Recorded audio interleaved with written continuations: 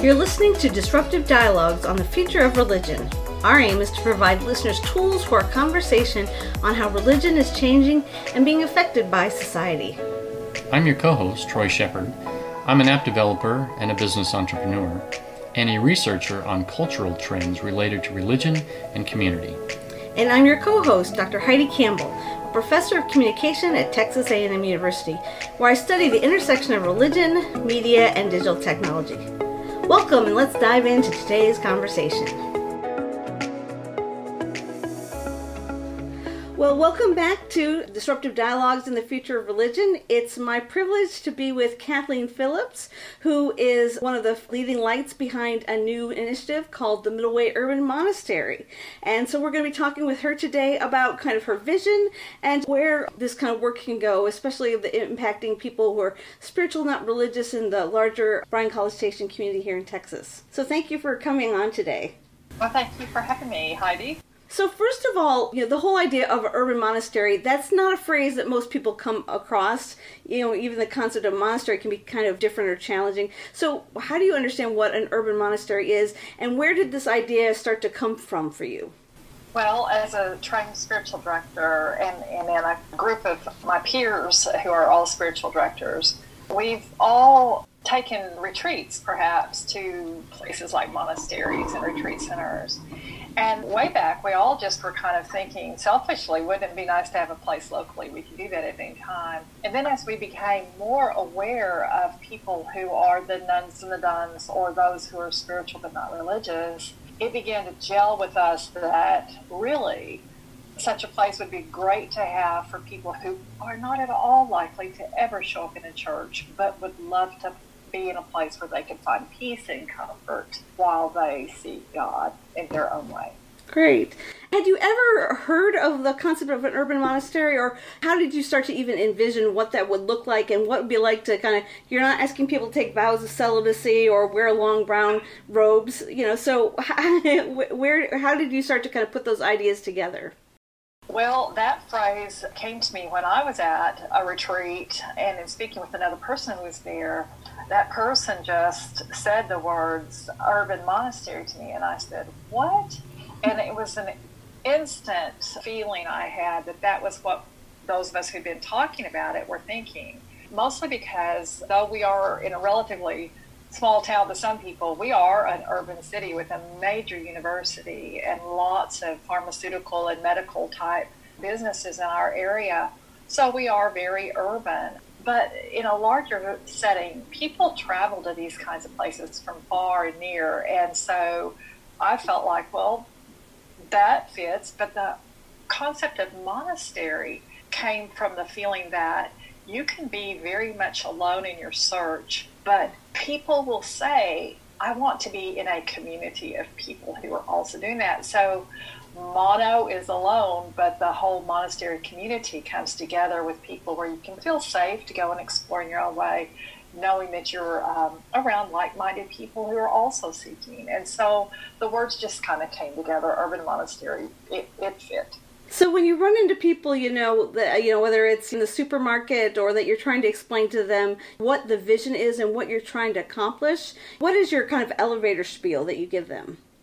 It's pretty much our mission that we want to be a place where people can come for peace and comfort and hope as they explore God's love. And so it's all about acceptance, and people who may not have done whatever in their life that they feel would never be acceptable in a church, for them to find out that God loves them no matter what, and that there's a place they can come and feel welcome, feel received, feel the hospitality, feel the acceptance, so that they can get back on a path in their journey of knowing that they're loved, and therefore grow spiritually. And that just serves the whole larger society well when you can help people understand that. So a couple of weeks ago, we were able to talk with Anya Elbert, who I know was one of the people part of the steering group that's kind of thinking through what this monastery is going to look like for the long run. And so one of the things we talked about with her is just the whole idea of people who were describing themselves as spiritual or not religious. And so you're trying to be this open community that kind of not just drawing into the church folks, as it were, but kind of people from different spiritual walks and backgrounds. How do you see this as maybe different than a traditional monastery in that reach out to spiritual but not religious? And what are you learning about kind of reaching out to those people as you're trying to envision and create a space that they'd feel comfortable in?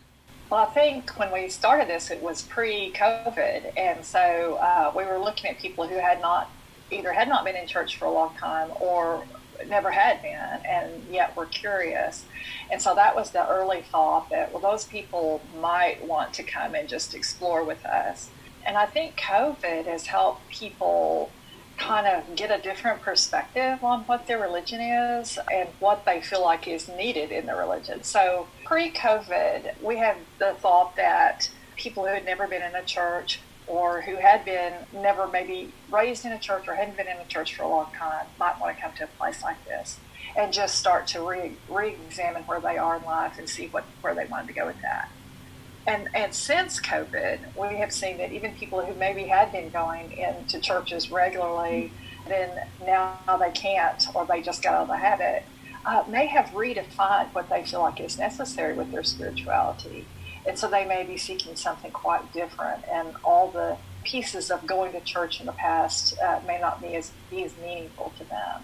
But in my own practice as a spiritual director, I have found, and I've had people who range in age from their 40s to their 80s, age has never been a factor.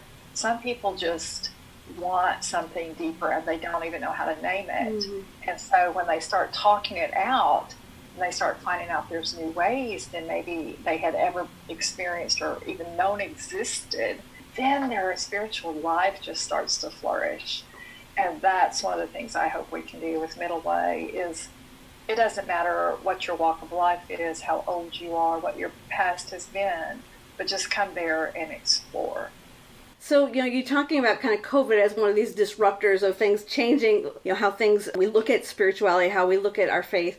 Of course, many people have had to really kind of change how they do their faith practice because we can't meet because of social distancing and other regulations. And I know even for you that this isn't how you thought you would launch the Urban Monastery, and especially in the middle of COVID. So how has kind of the experience of COVID and just going online and offering an online first experience, and then with the hopes of later moving offline, how is that kind of reshaping your thinking about what spirituality could look like or how you could create a shape for spirituality in the 21st century? Well, we were forced to go online when we thought we were going to open in person, and we would just be in the community. With the beauty of COVID and the beauty of having gone virtual to begin with Middle Way is that we've got people who are participating from not only all across the United States, but in other countries. So we're going to keep that up, even when we do open a physical space that people can come to. We will keep up a lot of our components on our social media platforms, and that's the beauty of it. And also we found out that people who might even still be a little bit timid about coming into a physical space, even though it's not a church, if they can dip their toe in on the social platform methods, either just looking at the website or going to any of the Facebook offerings or any of the other platforms we have, then they might feel more comfortable when they come and they see one of our faces at the physical location, or they know that name and they've gotten comfortable with the whole concept. Coming into it might be all the more easier. So we think there's a reason for both virtual and in person. People, because of COVID, even the most introverted people are saying they want people. So they can come to a monastery where it's going to have a quiet kind of an atmosphere, and you're not going to be expected to chat with everybody, but you'll see other people there, and people are saying they want that. So I think we're going to keep both going. And had you envisioned like the online component, the idea of kind of creating a virtual sanctuary and a gathering space, was that on the plans, or is that just kind of grown up through the COVID experience? That has grown up. through the COVID experience, largely, I mean, we did initially say that one thing we would do as a monastery would be to have daily praying of the hours throughout the day. And we've done that 6 days a week. We have morning, noonday, and evening prayer.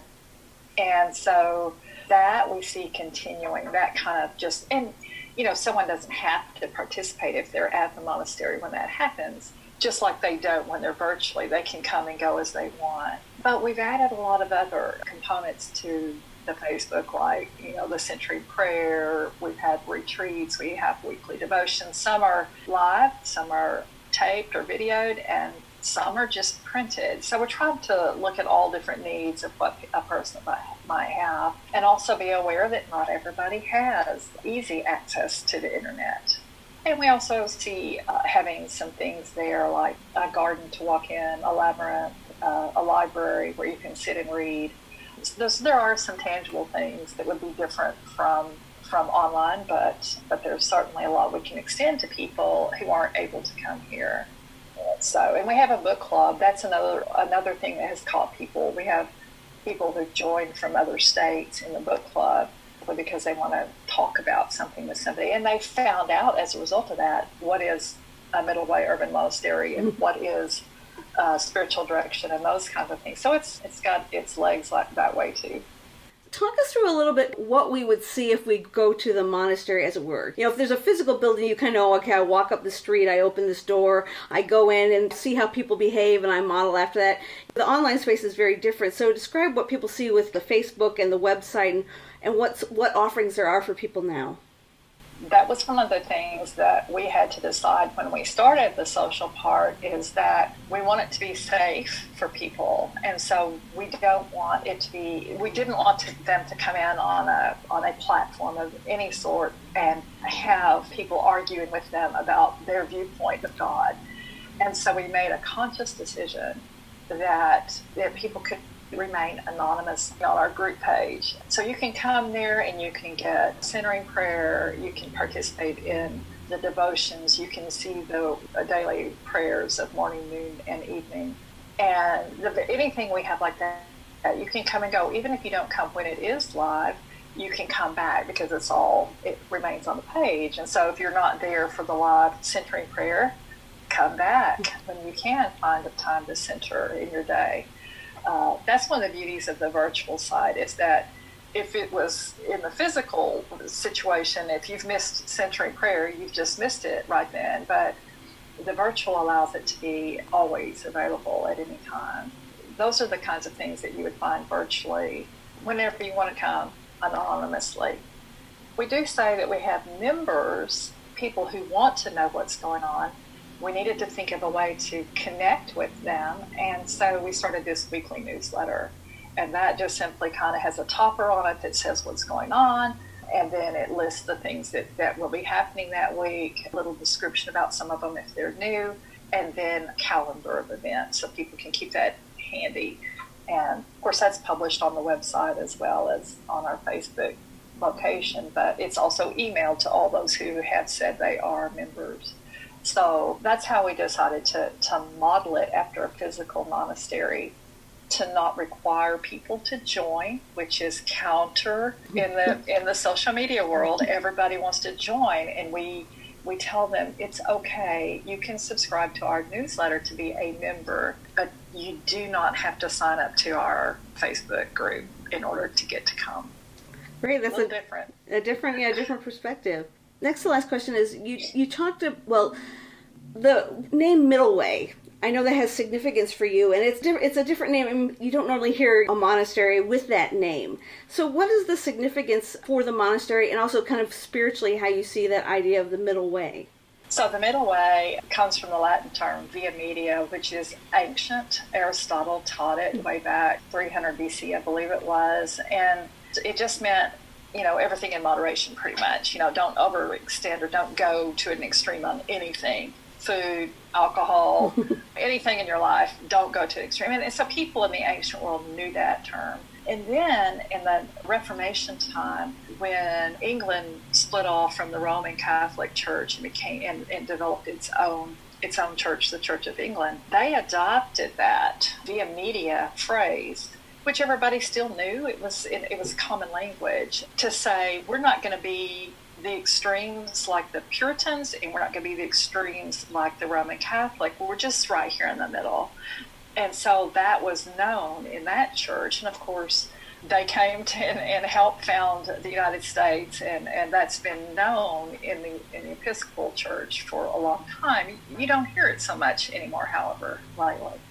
For whatever reason, that name popped up, the whole concept popped up as we were thinking about this urban monastery, and it just seemed to fit because people are, in these days, feeling this divisiveness that's going on in society, not just in religion, but in all areas of our life, I think. And so we wanted to say, no matter where you're coming from, you can come to a middle way and find who God is for you. And we're not going to tell you how that's going to be. You're going to discover that yourself. And so that's what the name became. Yeah, in many respects, you're living that out with bringing these ancient traditions into the contemporary context, mixing the internet with traditional prayers of the hours in a very kind of unique way. So it's a great living out of your name and not just something that you aspire to, as it were. Yeah, that's a good point, because it's just happening. It's not like we sat down and had to go, okay, so what's the name going to be? It just kind of seems like a natural flow of how this is progressing.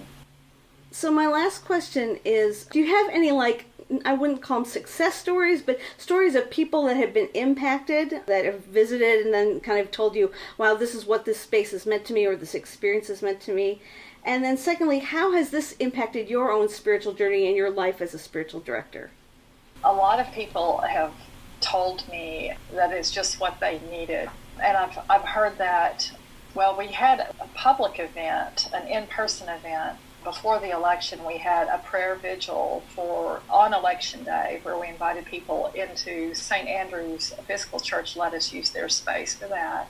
Many people, and I have no idea what side of the polls they were on, but they did say that they were so glad to have had a space to come in and just pray. I have had people in the book club who have joined some books and not others, saying that spoke to them and that they've learned.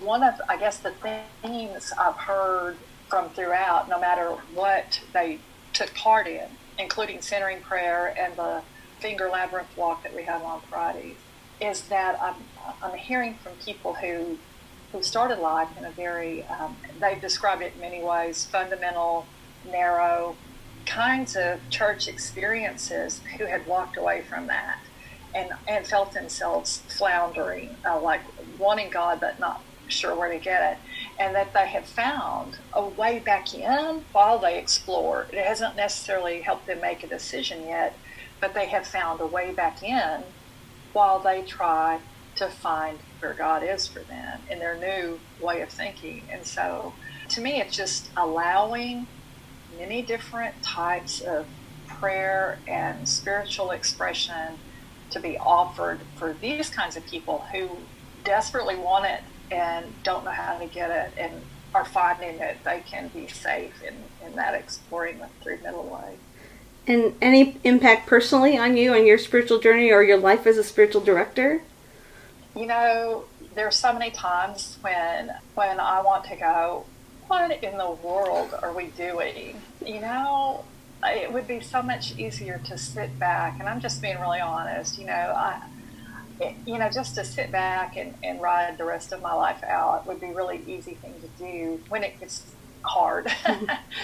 But then I look at Scripture, and as a Christian, I try to go back there. And so many times in our Scriptures, we hear people going, heck no, God, no, not me.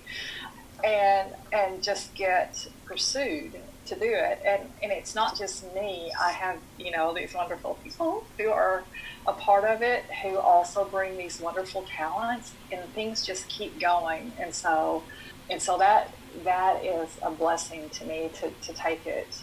Oh, just like, wow, we're going to keep trying this. We're going to keep trying this and see where it goes for God.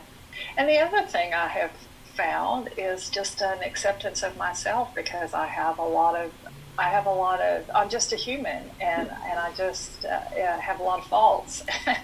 And so I look at people like Peter and Paul, who God said, yeah, go on and do this. And I think, well, we're just people. God needs people. And so you don't have to be clergy. In other words, you don't have to have any big title. But if you're called to do something and you just step out and start doing it, that's been a growth for me. Well, thank you so much for sharing about the vision and the journey of Middle Way Urban Monastery, and just kind of what you're learning in the process, and just offering this creative way for people to meet God, especially in the season of Corona, and with the vision to seeing how you can reach out to new groups of people in their spiritual journeys in the future. So thank you, Kathleen. Thank you, Heidi. Our website is middlewayurbanmonastery.org. All one word, middlewayurbanmonastery.org. And then on Facebook, go to the Facebook group. There you will find Middle Way Urban Monastery listed twice. Once is a page that you can like, and that will keep you informed, but also linked to the Middle Way Urban Monastery Facebook group, which is where all of our prayers and our content and our services are. Thank you.